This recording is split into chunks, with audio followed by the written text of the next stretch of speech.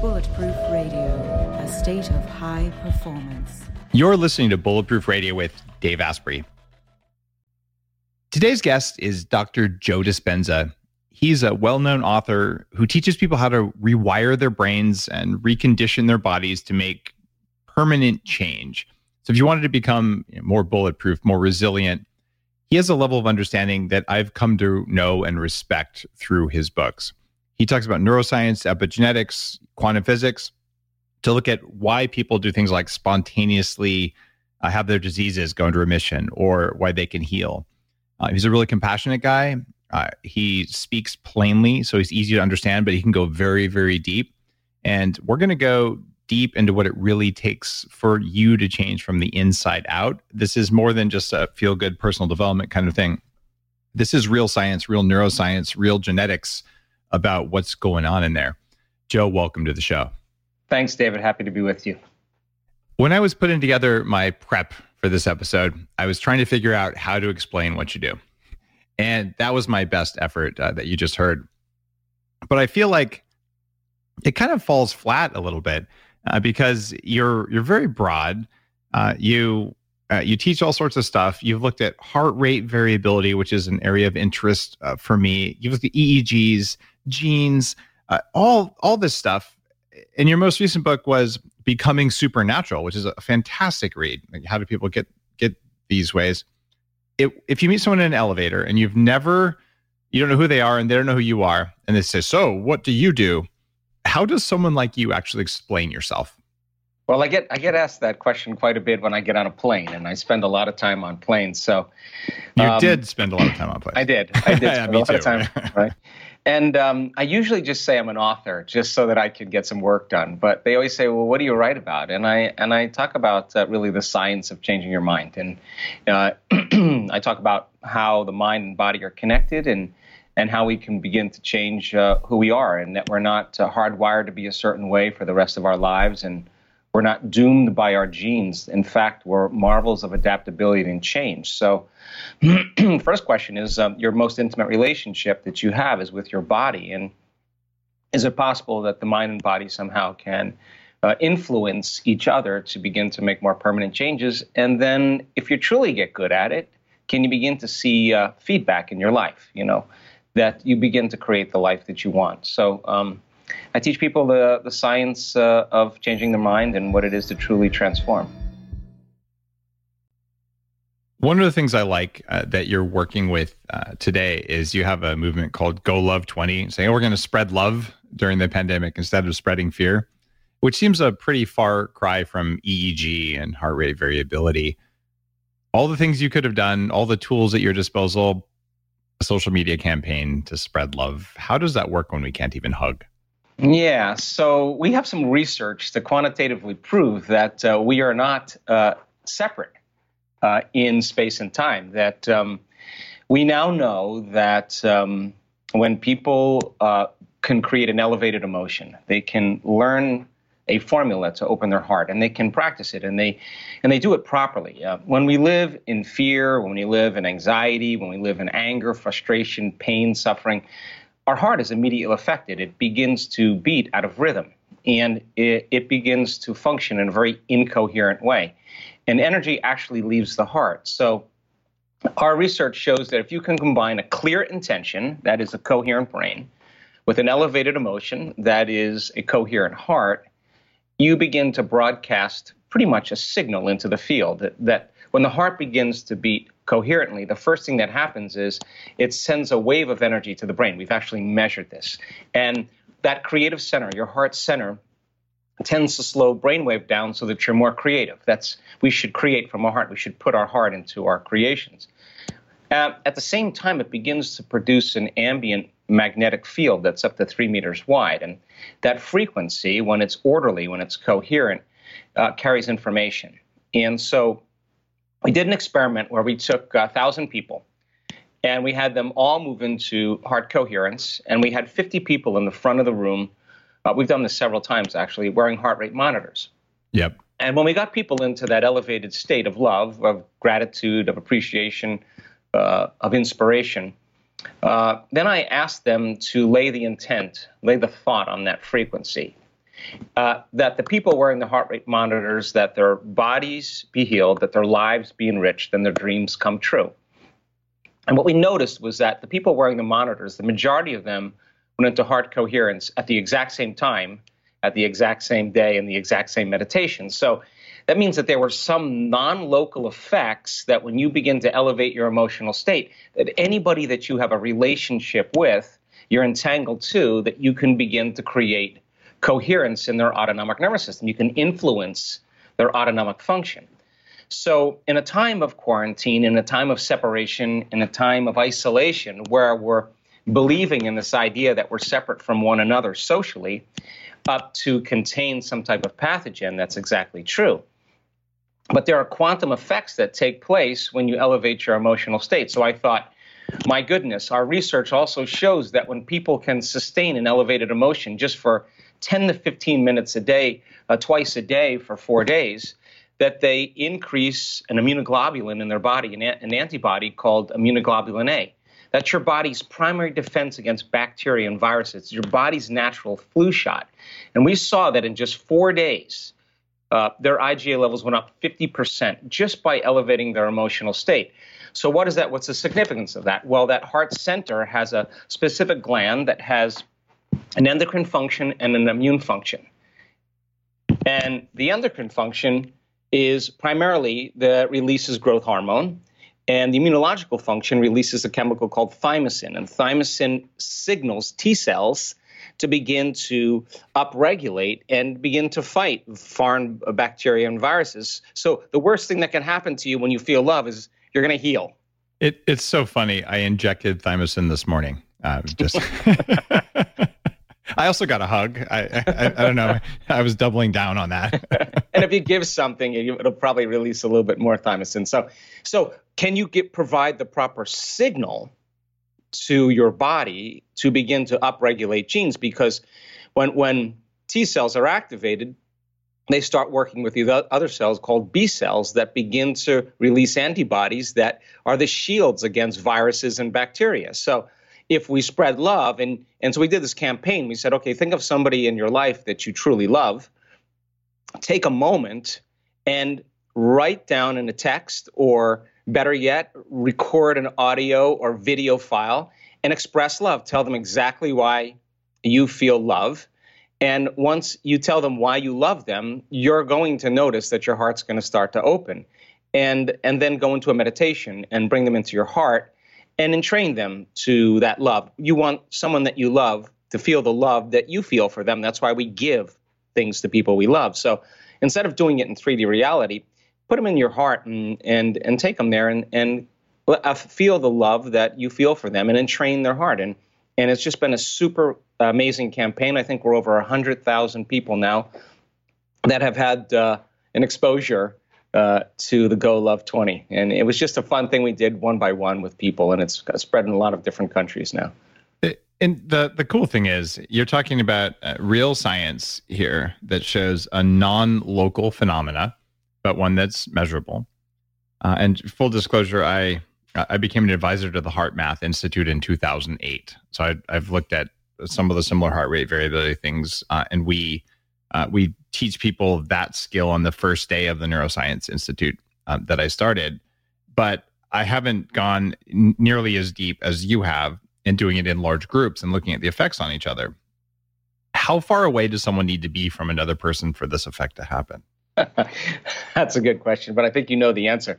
Well, the funny thing about the quantum is that the quantum field is an invisible field of energy and information that exists beyond space and time that connects everything physical. So then if you're in the quantum, there is no separation. In other words, nothing's separate. Everything is connected. So all you need is the thought of the person.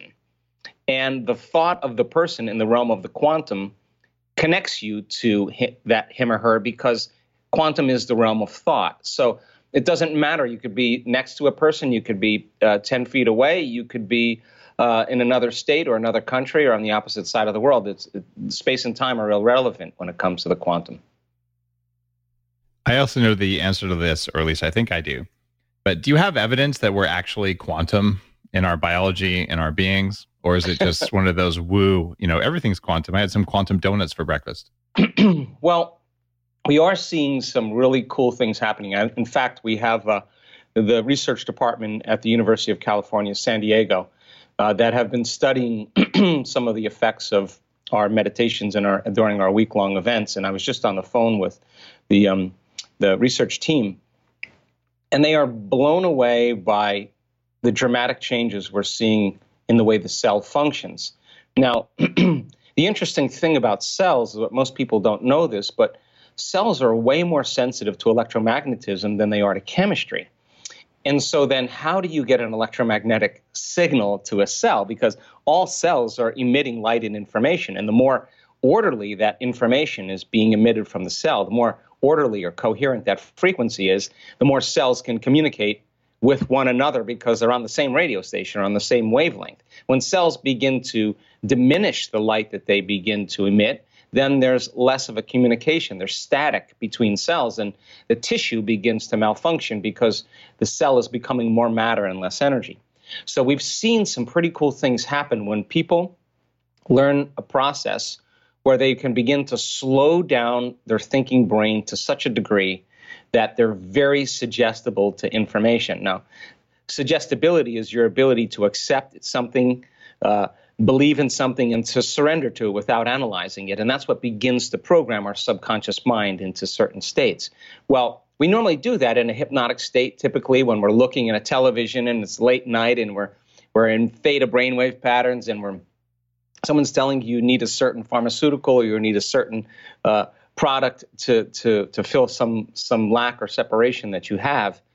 But when you close your eyes and you're tuning into frequencies, and you learn how to put your attention on it, and you start entraining your nervous system to a frequency, what we see is a super high arousal in the nervous system, an arousal that is way outside of normal. Now, arousals normally happen in the nervous system when you feel fear, when you feel anger or aggression, or when you feel pain. Well, there's the other kind of arousal. Yeah, there's sexual arousal. With the bedrooms, yeah. Okay. Yeah, sexual arousal too. That's a sympathetic response. So instead of that arousal causing a release out, there's an arousal that causes energy to move to the brain, and we've actually measured this. When this happens, how do you measure that? Like, what's the instrument of measure? We use a quantitative EEGs. We use quantitative encephalographs, and we're actually going to start with PET scans as soon as very cool. As soon as things start to move again.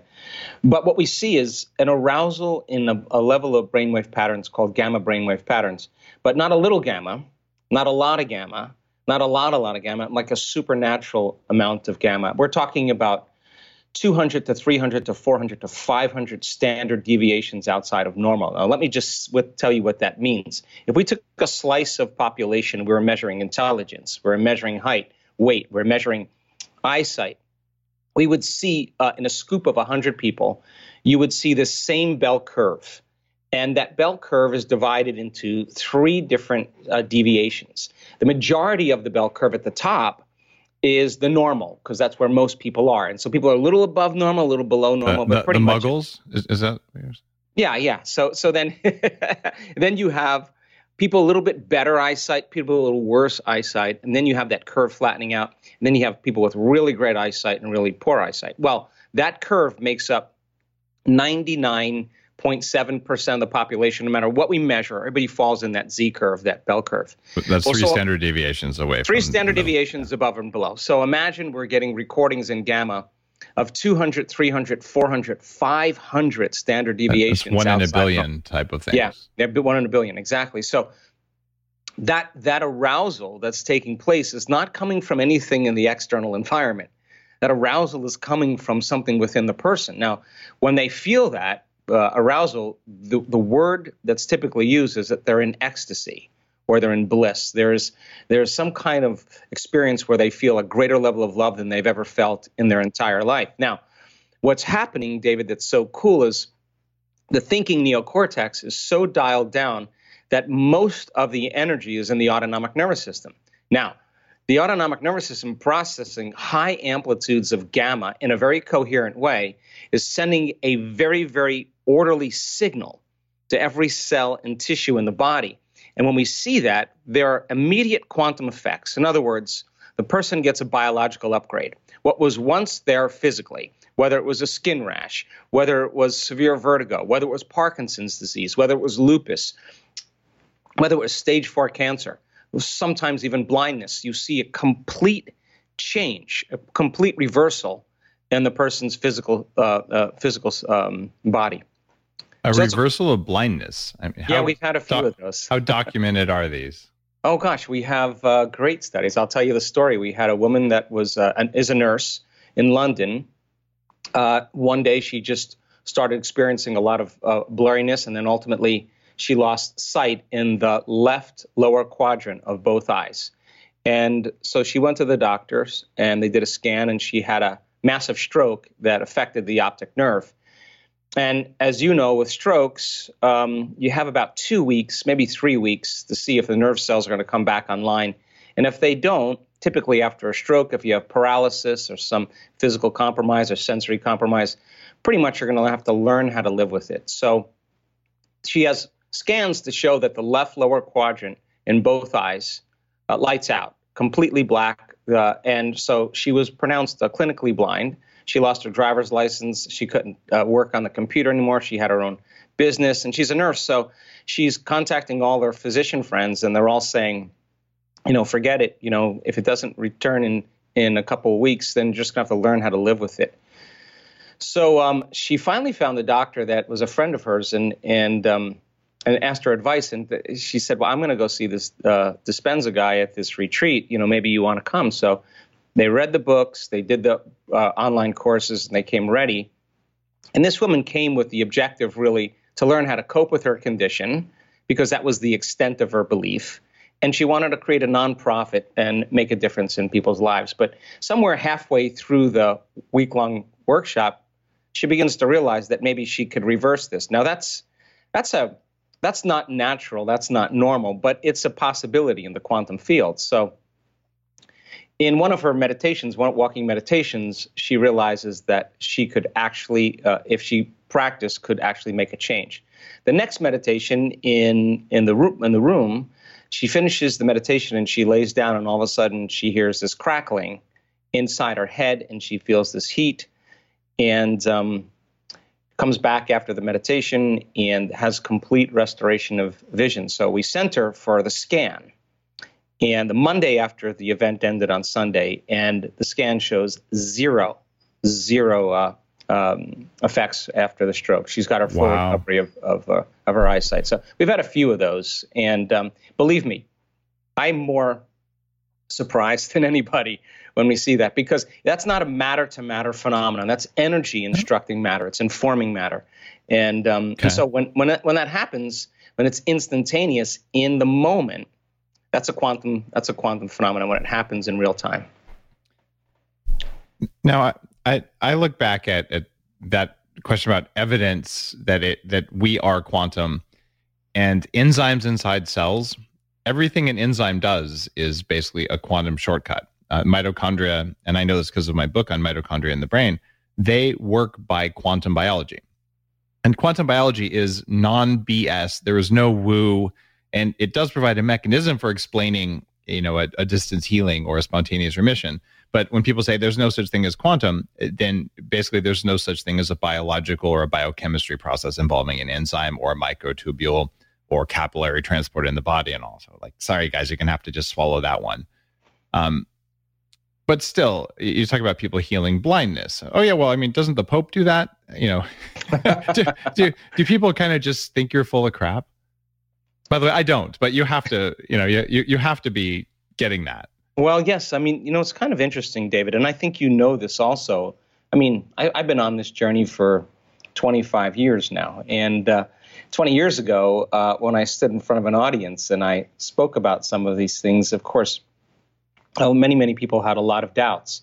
But here's what I know. We have evidence that you can make your brain work better. We have, as you can prove also, we have evidence that you can make your heart work better. We have evidence you can strengthen your immune system. You have evidence you can change your gene expression in 4 days. We have evidence you can lengthen your life from meditation just by lengthening your telomeres and changing your state. So we have evidence in the scientific world that people actually can transform. Now, by the same means, when someone stands on the stage with stage 4 cancer, or had stage 4 cancer and has their scans there and tells the story of how they made significant changes in their health, that's a 4-minute mile. Because everybody in the audience who's listening to the story, and it's not glamorous all the time, sometimes they lose everything, sometimes their condition got worse. I mean, they go through quite a process of transformation. But when they're triumphant and you see the evidence from their scans as well as whatever it is that's changed, that person is an example of truth. And just like the 4-minute mile, once that veneer, that level of consciousness has been broken, well, 1,400 people have broken the 4-minute mile since that first person when it was said to be physically impossible. So that kind of is a breaking through of a certain level of consciousness, and that's what's exactly happening. People are beginning to understand that it is more possible when they see the evidence in front of them, and that's a footprint in consciousness. And so we have evidence in the scientific world, we have evidence in testimony, and I think evidence is the loudest voice. And so as a result of it, we have seen a lot of physicians refer people with cancer to our work. We see now a lot of physicians coming, wanting to participate in some of the research or participate in what we're doing. We've had physicians heal themselves of different health conditions and change their point of view about it. And some of the research we're doing right now is just so outstanding with cellular biology that yes, it may not be for everybody, but for the people who are going to support whatever modality they're using in terms of healing, it's important for them to make sure they got their mind and body working right. So I don't feel like I cross any boundaries anymore. I mean, of course, if you come to my week-long events, I'm way more out of the box than I am, doing a podcast or just doing a lecture. But what we want to do is get people inspired to believe in themselves. And when you believe in yourself, you believe in possibilities. And so, yeah, we've come a long way with our evidence. And so I'm not attacked at all anymore. But at one time, I had to duck a lot. So people don't, even online, people don't mess with you, or you just ban them and delete them and just you don't really see it because it doesn't matter. Well, I mean, look, you'll always have somebody that will be challenging to you. And certainly I don't feel like my model is complete. I feel like I'm in the process of discovery. And what I do know is that on some level, we're beginning to make a difference in people's lives. And whether they've changed their health or created a new life or a new relationship or more wealth or whatever it is for them, what I realize is that really what people are coming for more than anything else is wholeness. Because once you're whole, when you're so whole, you no longer need anything or want anything. That's kind of a good place to be. And teaching people how to create from wholeness instead of separation or duality, I think, causes people to be less in lack when they live their life and be more present. So, I think when we overcome certain aspects of ourselves, that is the most important thing, because overcoming leads to becoming. And I want to teach people that just like swinging a golf club or just like dancing the salsa, once you understand the what and the why, then the how gets easier. And I feel like it's really important to have science demystify that process. And so then once science becomes the contemporary language that they can explain it by, the more they understand what they're doing and why they're doing it, then the how should be fundamentally more easy because they can assign meaning to it. And that's all I really want for people. It's funny because it's science's job to demystify everything. And we got stuck somehow on the idea that, it doesn't exist, therefore you can't demystify it. Why do you think we got there? Well, we have a reductionistic point of view about things. It's very mechanistic. You break things down to the smallest parts. I mean, to just talk about what you were talking about with cellular biology and quantum. I mean, information biology is, people still think that what they learned in biology, that cells operate by positive charges moving around. I mean, that is such a mechanistic view about the way things really are. I mean, there's information that the cell is drawing from the field, and the effects that are taking place between cells and in cells, they're faster than the speed of light. That's a quantum phenomenon. So I just think that right now, information has to be reorganized. Information has to be assembled. There's a ton of information out there, but putting it together in a way that makes sense for people, that they could actually repeat it back to somebody, is beginning to install the neurological hardware in their brain. And so that hardware then becomes a new mind that they can step into. So I just think it's a different time because information is so available. We don't need a priest. We don't need a rabbi. We don't need a teacher. We don't need a governor. We don't need anybody to gain information. We can get information because of technology.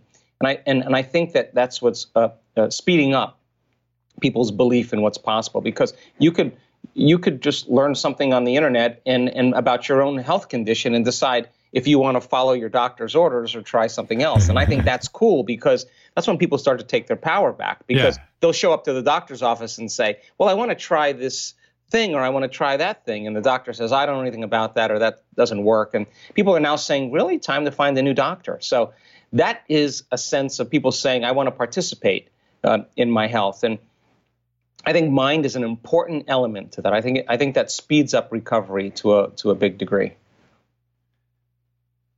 Is there a role for God in all of this? Well, it depends on your definition of God. So it's a fair answer. I can't say that I have a definition for it, but I mean, there are a lot of people from different faiths around the world who will say, well, this seems to be you and your science encroaching on my religious belief system or spiritual belief system. Is there some underlying compatibility here, or are we sort of using science to demystify religion? I mean, we need a bottle of wine in 2 hours to answer that question. But I will tell you this, that more now than ever, I find so many people that have Christian backgrounds, or they're into the Kabbalah, or into the Quran. We just did a huge event in Dubai at the beginning of the year. So many people are saying this is exactly what's taught in some document or text. And I always say the same thing.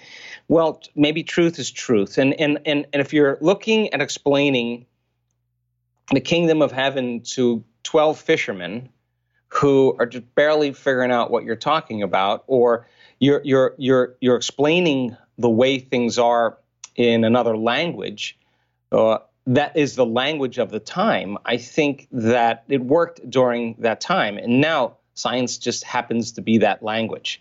And so when we can demystify that process and people have a transcendental moment, I think they move closer to that immaterial essence, and that immaterial essence that is kind of the glue that holds all this together. As we get closer to singularity, as we get closer to source, as we get closer to the 0 point, as we get closer to oneness, we get closer and closer to pure love.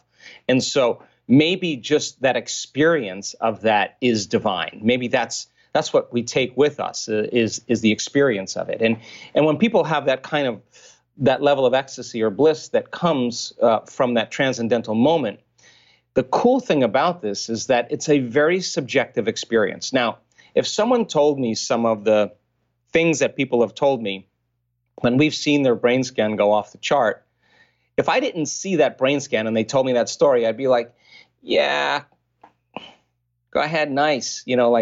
I may not believe them. But when I see their brain scan, we're quantifying a subjective experience very objectively, and it's the same patterns that we see every time. Now, listen, the cool thing about that is that arousal is not coming from any person or anything outside of them. It's coming from within them. That begs the question, what is within us? I mean, what is that energy? And as they go deeper and deeper and make more connections to it, maybe they feel more oneness, more wholeness. And maybe that is the less separation we have to everything, the more in wholeness or connectedness, we are more divine. So maybe it's just a function of language. So it's that concept that there's divinity inside that's coming from measuring the effects of your heart rate variability and your brain states. And that when people move their heart and their brains in certain ways, they're describing these experiences, right? So that the question is, which comes first? And I don't think I have an answer for that. Do you? I mean, is it that the states are creating the sensation, or the sensation is creating the states? I think it's a bridge between both. I don't think you can have one without the other. I've seen people have a transcendental moment without actually applying any formula to get there. They just reach a moment where they surrender, they let go, they're sitting on a park bench, or they're just brushing their teeth or washing dishes, and somehow they get a glimpse of reality from a greater level of mind than they currently operate at. And for most people, they spend the rest of their life trying to get there. And sometimes it's even playing ping pong. You know, you have that moment where everything slows down and you're more present and you know things. I mean, that flow experience, whatever that is, that comes sometimes spontaneously. And other times it's removing anything that stands in the way between yourself and that connection. And that's the work at times, because sometimes people have past experiences that bruise them, that leave strong emotional conditioning. Some people are in habits that they're unconscious to. Some people have hardwired thoughts that keep running behind the scenes of their awareness, and becoming conscious of those unconscious states of mind and body is the first step to begin to no longer be a program, but just being something other than that unconscious state. It takes awareness and consciousness to do that. So sometimes when people learn the formula of practicing it and dialing it down, and we give them numerous opportunities to connect. We give them numerous opportunities to overcome themselves. We give them numerous opportunities to practice. And if you keep practicing, and just like riding a bike, there's going to come a moment where you start figuring it out. Now, the cool thing about running an event for 2,000 people or 1,000 people is that when there's that kind of moment where it starts happening and the momentum starts to change, somewhere around the second day or so, depending on the group, people are really starting to figure it out and starting to get beyond it. Then the rest of the week is completely unpredictable. We don't know what's going to happen, but we know that there's going to be some really cool experiences that people have that are really transcendental, in a sense that not only is there an ecstasy or bliss, but there's an inward experience that seems more real than anything they've ever experienced before. They're having a full-on sensory experience without their senses. Now, if your senses were heightened by 25% right now, everything you're seeing, hearing, smelling, tasting, feeling, your awareness. Oh, you mean nicotine? I got it. Sorry. Yeah. But your awareness of everything around you, you would become more aware of everything around you, right? And that awareness is consciousness, and you can't have consciousness without energy. So what a person is experiencing inwardly is causing them to be more aware of their trauma or their betrayal that happened in the past. So when the brain transduces that frequency into powerful imagery, and the imagery is very much related to the person's own subjective level of evolution in their life, they get something that's so profound that the experience enriches or rewires their brain instantaneously and sends a new signal to their body that we would call an emotion, but it's not chemical, it's electrical, it's electromagnetic. And when that occurs, then, when they come back to their senses, their spectrum of reality is broadened, because we don't see things how they are, we see things how we are. And all of a sudden, they're beginning to perceive what has always existed in reality, but they did not have the circuitry to perceive it. Now, after that, it's very difficult to go back to business as usual. So the overcoming process for a lot of people is the process that becomes so important, because when they finally overcome it and they no longer feel like they need their wealth, they need their healing, they let go all the way, and the surrendering process allows whatever that is to come in, and they get out of the way, and we see it happen time and time again. A little while ago on the show, I had Thomas Roberts on, who's one of the fathers of psychedelic therapy. They're from the very early 60s and has been researching and writing a lot about it. And he has this idea of mind apps, his most recent book. And he talks about neurofeedback, psychedelics, obviously, breathing exercises, yoga, martial arts, light sound stimulation, magnetic stimulation, all the stuff that you and I have been playing with and fascinated by for a very long time. I think that was most of the complete list. There's probably also like fasting that must have been in there as well, and sleep deprivation there. Oh, and float tanks. I think we got them all now. And maybe music. Oh yeah, fair point. Okay, Tibetan bowls, we missed that one. Anyway, he talks about all these things as sort of different mind apps and way of accessing these states. And you're talking about people doing it, with none of the above, or with some of the above, or at least measuring it when they do it. Which one of those is the most effective?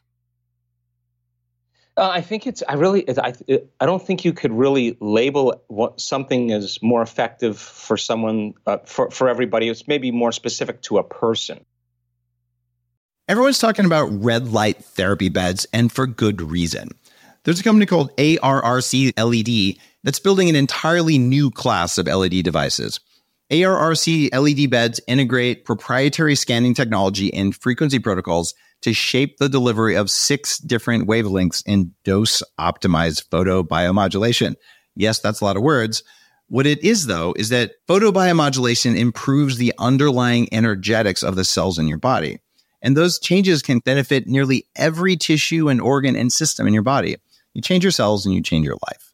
For more information, visit arrcled.com. I think I don't think you could really label what something as more effective for someone, for everybody. It's maybe more specific to a person, right? I mean, and I think when a person has their moment, it's their moment. And what I realized is that when people finally begin to understand what is possible and they go after it with a kind of sincerity, they go after it, they don't go half in, they go all in. Whether you're doing a breathing technique and you're not doing the breathing technique and thinking, oh my God, when is this going to end? Or doing the breathing technique and thinking, am I doing it right? Or you're not analyzing. You're fully engaged in the process with the understanding that the act of doing it creates the experience, not looking for the experience. If you're looking for it, then you're separate from it. That the act, you get so involved in the act that the act becomes the experience, and you're trusting in it, and you're surrendering to whatever could happen. Whether you're doing psychedelics, whether you're doing a breathing technique, whether you're fasting, if that is your intention, that is the sponsoring thought of why you're doing it, and you're pushing yourself to that point where you get beyond your common thoughts, I think we set ourselves up many times for something unknown to happen. And I think that that's equal to what the person is ready to experience. So the latent systems in the brain that can be activated when this occurs produces derivatives of melatonin that fit into the same receptor sites as serotonin and melatonin, but it's an upgrade. And yogic practices dependent on the teacher, breathing practices dependent on the teacher, psychedelics dependent on the shaman, assigning meaning, creating ritual, making it reverent. All of these important things set up the space for someone to finally let go and feel safe enough to open up to something other than what they expect, right? So it doesn't matter to me. The only thing that I have difficulty with, Dave, is that when people start doing it to escape from reality. In other words, I'm doing this. This is my 65th journey with ayahuasca. Thank you. And I have cancer, but my cancer hasn't healed. And I say, well, maybe you should try something else because that's not going to be it for you. So again, there's got to be some practical steps. And for me, I'm all about measuring. You want to take on your disease. You want to take on your health condition. You want to take on your mental health condition. Well, look, make sure that we're measuring what you're doing. Let's see what happens in 3 months. Let's see if there's any indicators that show you're progressing. If you're progressing, keep going. If not, let's talk about your food choices. Let's talk about nutrition. Let's talk about exercise. Let's talk about something else, energy psychology. Do something in addition to what you're doing to see if you can find a new input into the system. So I don't have a problem with any of those. I just think it's the intention in getting immersed in the experience so much so that you lose yourself, the known self, the identity to something greater. And that whatever it is that gets you there I think is the important moment. So it's about going all in. And I kind of like to look at it like, well, what's the best food? Well, that depends on what you like. You can eat according to a certain, don't eat stuff that's bad for you, but you could eat Thai under those rules, or you could eat Italian under those rules. And, which one's best? I don't know. What do you like? What works for you? Yeah. And then throw in, do you feel guilty after you eat it? Right. And are you judging it when you put it in your mouth? Because don't think that those things don't have an effect in creating polarity, or at least diminishing the energy that you need to consume that food in the first place. So there's so many layers to when we make the right choices for ourselves, we'll continuously make more of the right choices, but don't get rigid to the degree that things are now categorized as good and bad and right and wrong. And then if you think you're going to do it, it's going to weaken your immune system. Well, of course it is, because you're accepting that thought. Like every now and then when I sit down and I let go and I'm with all my friends and we're in Mexico City and we're going to eat a big meal, I always look at it around the table. I go, no guilt at this table, and I'm not afraid of gluten tonight. We're going in. Well, let's just go. And that may be the moment. But does that mean I do that all the time? Yeah. No, I take care of myself. But if I'm in joy and we're in love and everybody's connected and we're having fun, my goodness, enjoy it and then get on with your life and get, recalibrate. It's cultivating a feeling of safety while deciding to do that versus that, oh my God, I'm under threat. And it's tough for people, even people like me who've, I used to weigh 300 pounds, right? And you get to a point where I know that every time I eat that, I feel drugged and I'm in pain for a week.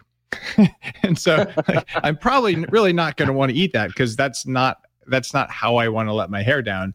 But eventually you're like, yeah, okay, who cares? All right, I'm in ketosis. I'm going to go out of ketosis for a while. I'm just not going to eat the stuff that hurts. Right. So you end up with this sort of thing where you're saying, you know what, I can accept and I can decide what I'm going to do. And you can do the same thing on a spiritual practice as well. Like I'm going to meditate every day this month. And if I miss a day, I'm not going to hell. I just missed a day. And maybe I'll have an extra cup of coffee and be okay. Right? Eyes open, eyes closed. That's what I would say. Yeah, I like that very much. So is there a soul? I think so. Okay. I do think so. I think the soul is what connects us to singularity. And I think we descended from singularity down into density. And I think our soul is really kind of like the spiritual brain. It records all the experiences that we have. And it's a record of how we're doing to answer the question, is there more? And I think we descend down into singularity, from singularity down into density, fooled by our senses into separation. And I think that when we start living life and we start creating experiences, if we can overcome certain experiences emotionally, then the soul can evolve, because how can the soul move to another experience if a person's still branded emotionally from a past experience? So once the person overcomes the experience and overcomes it to such a degree that when they look back at it, there's no emotional charge, I think the memory without the emotional charge is wisdom. Now you don't have to repeat the experience, and the soul records that as wisdom, and now you're ready for the next experience. You're ready to evolve even further. So I think it's a record, kind of a spiritual brain that's recording all of our experiences from source down in density and then all the way back. Has Ray Kurzweil ever sent you hate mail for using singularity in that way? No. But I mean, he's the guy who wrote "The Singularity is Near About." You can upload your brain to the internet and all that, just for people who didn't get the reference.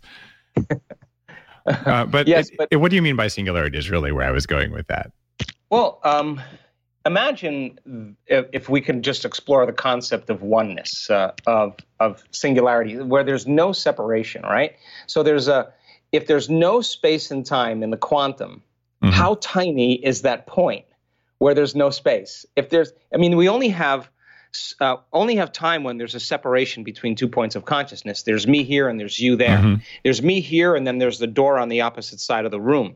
And if I'm aware that I'm here and I'm aware that there's a door over there and I'm going to move through space from one point of consciousness to another, it's going to take me a certain amount of time to get there. Well, that's what separation does. But if you're in a place where there's no space, then there can't be time. And it is the tiniest point that is so small that it's singular in nature. So we call that the 0 point field. They call it singularity. They call it source. They call it where the unmanifest in some traditions. That same thing. Yeah. Okay. Yeah. And it's possible to go there and see that and experience that, right? I hope so. All right. Otherwise, all of this is a lie. Have you been there? Yes, I've had some really transcendental moments that have changed me forever. What got you there? I just spent a lot of time reading and studying the latent systems in the brain. I wrote a few articles about the pineal gland and its metabolites. I found some great researchers 15 years ago that they weren't hippies and psychedelics. These were empirical scientists that spend their whole life studying this tiny little gland. And I just started really piecing together some of the things about it. And then I just got in pursuit of it. I just started waking up at 4 a.m. when my brain chemistry was right, and started practicing staying half awake and half asleep and keeping my attention on that gland and opening up. And then boom, next thing you know, I just get another glimpse of Joe Dispenza, another glimpse of who I really am, greater than Joe Dispenza. And I think when we have these kind of experiences, that I think we realize that we're not linear beings living a linear life. That when you start realizing that you're a dimensional being living a dimensional life, I think we become less attached to this reality. And I think I want to have those to such a degree that I don't want to go back to business as usual again. Because every time I've had one of those moments, I always say the same thing when I come back to my identity. I always think, my God, I got this all wrong. That's the first thought I typically have, like some conditioning, some veil, some illusion just tends to be removed. And I see things more clearly, or I understand things better about what life is about. And I think we all have access to it. I think every single person has access to it. And if you want to hide that process somewhere, just put it within somebody, because I think they'll look everywhere else for it. There's some value to reading spiritual or meditative literature before going to bed. A lot of practices, a lot of traditions talk about doing that. And I've certainly done that at times in my life, more than others. And you're saying you were doing that. So you sort of program yourself before you go to sleep. But now we have Audible, and you can actually listen to spiritual stuff, things about the brain function or about altered states or whatever you're looking for, and you can leave them running while you fall asleep and even while you're asleep. Good idea, bad idea? No, I mean, I think it's a good idea. I think your brain waves when you go to bed at night go from beta to alpha to theta to delta, because brain chemistry changes. And when you wake up in the morning, you go from delta to theta to alpha to beta. So there's two times the door to the subconscious mind opens up: when we wake up in the morning and we go to bed at night. And a lot of times, like for me, I'm a morning person. I'm up at 4:30 in the morning. That's when I do my personal work. You're a bad person for that. Just want to make that. Just kidding. That's all right. That's all right. I could be bad. And then there are people that are friends of mine that are just musicians and writers, and they stay up till like 3 in the morning, and they love that kind of that hour, that bewitching hour. And for me, it doesn't matter. But what matters the most is getting caught in that realm where you're flirting between wakefulness and sleep. That is the door right there. So if we're putting information into our brain and we can still hear it and pay attention to it, it begins to become recorded. We're laying down a new track. And so that information tends to be stored consciously as well as subconsciously. Now, it's not once. What I notice is that if you're listening to something, if you really want to get it recorded subconsciously, listen to that same chapter a few nights in a row to the point where you could actually finish the sentence. Now, when you get to that point where you can actually finish the sentence, or you know the content, and you can expect it or anticipate it or predict it, now you're starting to program it subconsciously. Now it's becoming a track that you're laying down. Now you're more prone then to keep it stored. So sometimes once is not enough. And if you're exposing yourself to information, I'd do it a few times. There's also interesting science about repetition and spacing. And I think I wrote an article about this like 7 years ago. It still should be on daveasprey.com. But there's a guy who went through and wrote software that would show you, okay, if you saw this, 3 days in a row, then you space it out 1 week, then you space it out 2 weeks, and there's an equation for that. So if you really wanted something to be in and stay in, even 6 months later, it would pop it up for you to look at it again. I don't actually use that, but I thought it was fascinating that you could do that, because I kind of feel like my brain will remember what I need it to remember, and it does. I can be on stage, and I have absorbed a incredible amount of information, but I don't memorize it. And I couldn't finish any sentence, but I derived the meaning of the sentence in some sort of weird picture. And some of that comes to that idea that you speak of a lot about trust and kind of knowing where you are. And I know that I've got it because I already read it, I already wrote it. It's there, and it'll crystallize when I need it. What's going on neurologically when people are crystallizing when they need it? Well, I'll talk about it on two levels. What some of the research shows is if you have a background, say, in nutrition, and you listen to something on nutrition, you got a lot of circuitry to add more stitches to, because you got a big mind. You got all those circuits in place that causes you to meet that information with a lot more hardware than the average person.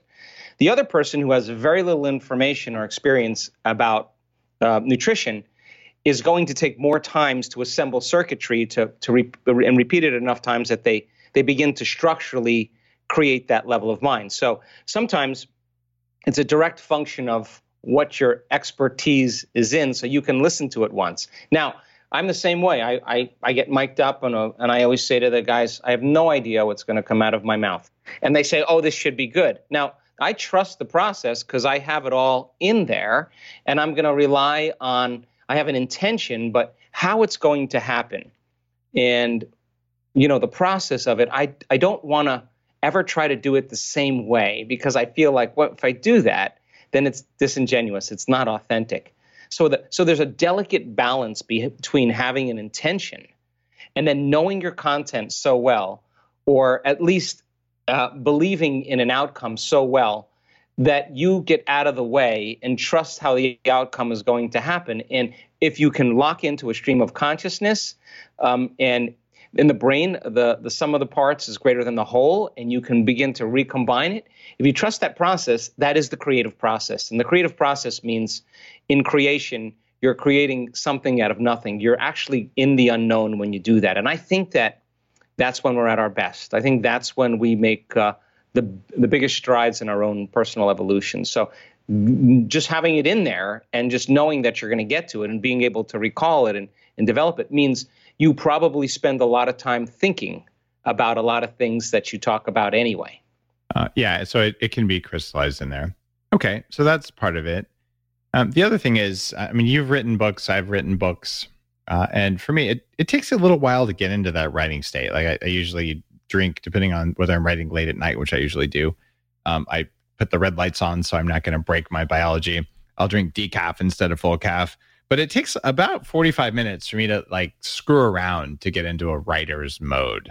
And then I'm like, oh yeah, this is connected to that. And I'm like one of those crazy people with pieces of yarn on a wall, except it's all happening in my head. And then I write stuff that's worthy and people like it and things like that. So I'm just going to say, I think it's good. And the sales numbers tell me it's good. So I'm believing it. And what's going on during that transition period when I'm trying to get into writing mode? Wow, I wish I had the answer to that, because I do the same thing. For me, what I typically do is go back and read the last thing I wrote and then think, oh my God, who is going to believe any of this? Oh my God, I thought it was so good when I wrote it, and you look at it and you're not sure. But I do think that quiescence is an important element in brain function. We got to kind of slow down our brain waves. We got to get out of our analytical mind and thinking, and there's got to kind of come this moment where the brain kind of pauses. And in quiescence, it kind of settles down. We move into that alpha state. That's the creative state. And then once you're in that alpha state, now the creative brain starts working, and the frontal lobe, the forebrain, starts switching on, and it's accessing information from different parts of your brain as long as you're present and you're focused. So I think for certain people, there's a period where they just have to slow everything down, stop thinking about all the other things that happened in their day or in the last few days, and get into the present moment and just let the thoughts come in the way that they come without trying to force an outcome or control an outcome. And that's kind of the creative state that we all want to get to. And there's some cool research in neuroscience to show that, and you'll laugh at this because maybe you've seen the study, but a lot of times when we're starting in the creative process, we're in agony.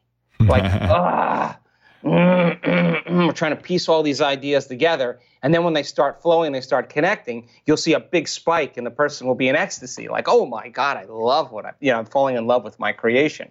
So I think getting there, getting out of the way, calming the brain down, getting the stress hormones to settle down. Sometimes people that are late night people love to just wait till that point where everything kind of settles down. There's nobody around. They got their own space, and the quiescence begins to activate some pretty cool neurological circuits. That's exactly what I'm doing there. And you don't want to get bothered because if someone comes up and says, Daddy, can you look at this? You're like, you just cost me 45 minutes if I can even get back into this state. No, I can't look at this right now. And I've fortunately learned to calm that response. But, it's one of those things where you want to be present, but also for me, at least, it is a bit of an altered state thing. And I'd love to be able to put my electrodes on and know exactly what that state is and maybe neurofeedback or maybe pulse the electromagnetic frequency it. And I'm kind of working on that, but we'll see. You ever do that? when you're in a creative state? Do you run some currents over your brain or anything to put yourself somewhere? I used to, but I don't do it as much anymore because I think for me, I just you can turn it on. I work on just turning it on without having any external stimulation. I tend to be in the same state now. Much of my writing, though, I have run gamma electrical current over my brain, which seems to help me get into those advanced monk states. Super conscious state, right? Yeah, why not? Someone's got to try it, and it seemed to work. Now, something else I wanted to ask you. There is great value, and I used to hate that this was true back when hate was a part of my vocabulary and practice. I'd say, well, look, I should be able to do this all by myself. But there's some things where it works better if you're at least with one other person, and ideally a small group or a large group. And I've had the honor of speaking on Tony Robbins' main stage at Unleash the Power Within. There's 15,000 people. Man, you can feel that energy unless you're really thick. There's a room full of people doing trauma work, and I'm kind of in awe that Tony can shift a room like that. And when I do stuff at my neuroscience thing, it's always 4 or 5 people. But if I have just one person there, it doesn't do the same thing. And so you're doing things in the 1,000, 2,000 type of person event. But now all of a sudden, we're like, 6 feet away from anyone who's not living with you, kind of a thing. What is that doing to spiritual progress for people when we physically don't have that togetherness that seems to me to be part of it? Well, I know without a doubt that something energetically happens when you're in 3D reality and you're running an event where everybody's present. The community somehow has a huge component. And I think there's power in numbers. And I think the more coherence that's generated, the interference of everybody's fields with one another, the interference begins to create higher amplitudes. And the higher the amplitude, the higher the energy. And if you get enough people thinking the same way, feeling the same way, doing the same things, and you can get and train them into that frequency, there's energy in the room for healing. There's energy in the room for a transcendental moment. There's energy for the mystical. There's energy to create a new life. I mean, so getting people in that state with community, I think, is super powerful. So, yeah, we have Zoom calls now and we have technology. But I mean, I said to my staff the other day, there's nothing like a real life experience. There's nothing like, because people are not checking their cell phones, they're not checking their emails, they're not up, eating. When you're in that space, you're contributing to something. Your energy is contributing to it as well, and you're being, of course, consumed by it. So I think everybody's influencing everybody. So I'm a big fan of community. Yeah, I'm really missing the biohacking conference. I've put it on for 7 years now. It's going to its 8th year, and we're we had to postpone it, so it's hopefully happening in July. That's the current plan. I'm feeling hopeful that we're going to lift the travel restrictions and all that. And I talked with Steve Aoki a little while ago, who's been on the show. Very large DJ. And he does shows for 100,000 people in there, running back and forth and all that, and same thing. Like it's this there's an energetic connection, for lack of a better word, that I think everyone in the room, everyone at the event feels. And taking that out of society and replacing it with tech, I don't think tech can do that. Even if we have really good tech, and I put on my futurist hat 10 years from now, do you think tech is going to be able to quantum download my pineal gland into Zoom or anything like that? I mean, is there going to be a way of connecting, like shared feedback or some kind of? We'd have to get really good. We'd have to be really good, because there's mirror neurons at play when you're in a community. I mean, there's so much happening. Pheromones. Yeah, everything. There's so much happening, and I don't think in any way that a large number of people that's producing a large amount of energy is better than a medium-sized or small group of people that are producing coherent energy. Yeah. The coherence is the strong thing. So there's an entraining process that happens that just happens better in three-dimensional reality. Does that mean it's impossible to do it? No. I mean, we did a big event last month with 17,000 people online, but it took us a lot to get everybody in that zone. And I just think there's so many more things that are happening in real time when you're more present in three-dimensional reality. So I mean, I could be wrong, but I would choose that right now over anything. Well, I believe that people will insist on that experience coming back, whether or not there's some risk or not. That they're getting to that point. Are there places on Earth that you believe or that you've measured are more powerful than others? No, I don't spend any time doing that. I think if we assign more importance to certain areas than others, I think people will say, oh, well, the planets aren't aligned, or I wasn't in the grid point where the energy was the best. I would never limit myself to a planet 93 million miles away controlling me, or some places on the planet that may have more energy than others. I think that we are powerful enough to influence, we can ourselves. We can override that stuff. Yeah. So, but do I think there are? Probably. Do I spend a lot of time investigating it? No. Do I think it's important? I don't know. Yeah. Okay.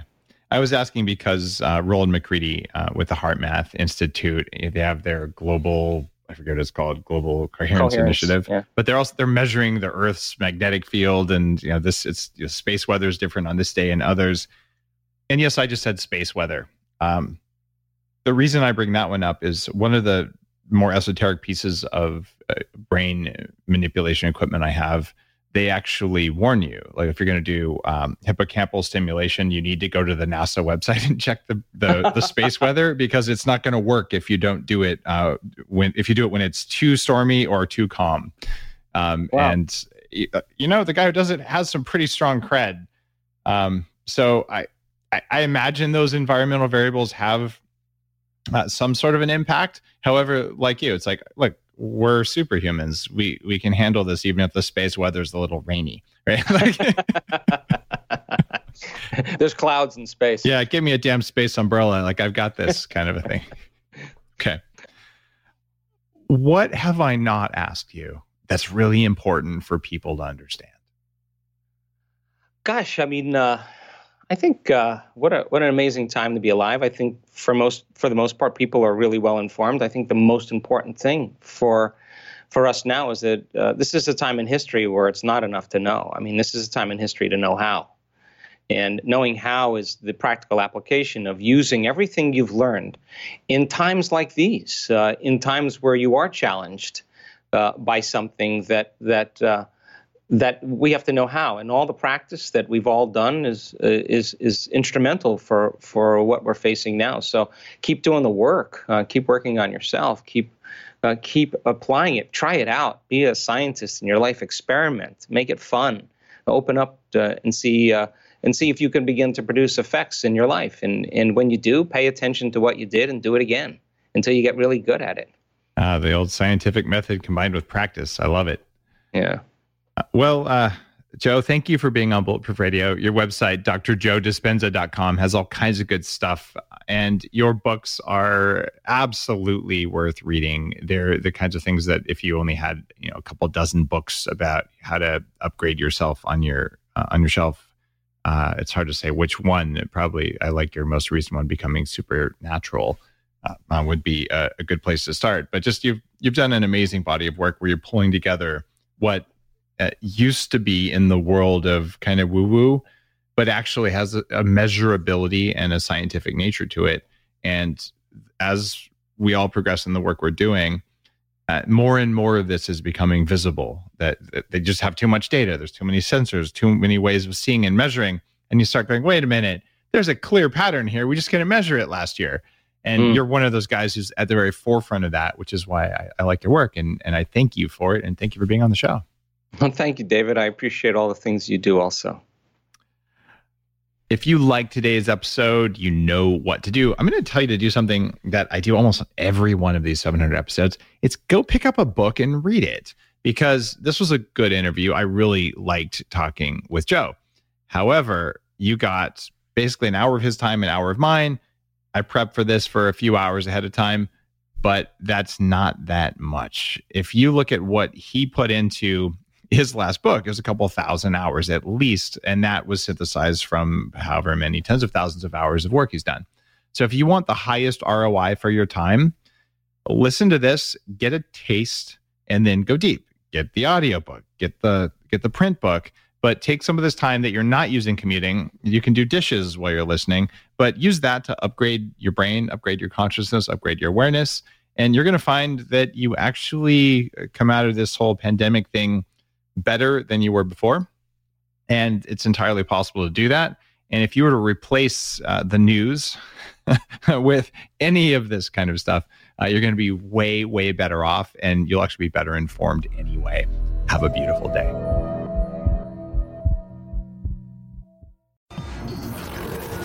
The Human Upgrade, formerly Bulletproof Radio, was created and is hosted by Dave Asprey. The information contained in this podcast is provided for informational purposes only and is not intended for the purposes of diagnosing, treating, curing, or preventing any disease. Before using any products referenced on the podcast, consult with your healthcare provider, carefully read all labels, and heed all directions and cautions that accompany the products. Information found or received through the podcast should not be used in place of a consultation or advice from a healthcare provider. If you suspect you have a medical problem or should you have any healthcare questions, please promptly call or see your healthcare provider. This podcast, including Dave Asprey and the producers, disclaim responsibility for any possible adverse effects from the use of information contained herein. Opinions of guests are their own, and this podcast does not endorse or accept responsibility for statements made by guests. This podcast does not make any representations or warranties about guest qualifications or credibility. This podcast may contain paid endorsements and advertisements for products or services. Individuals on this podcast may have a direct or indirect financial interest in products or services referred to herein. This podcast is owned by Bulletproof Media.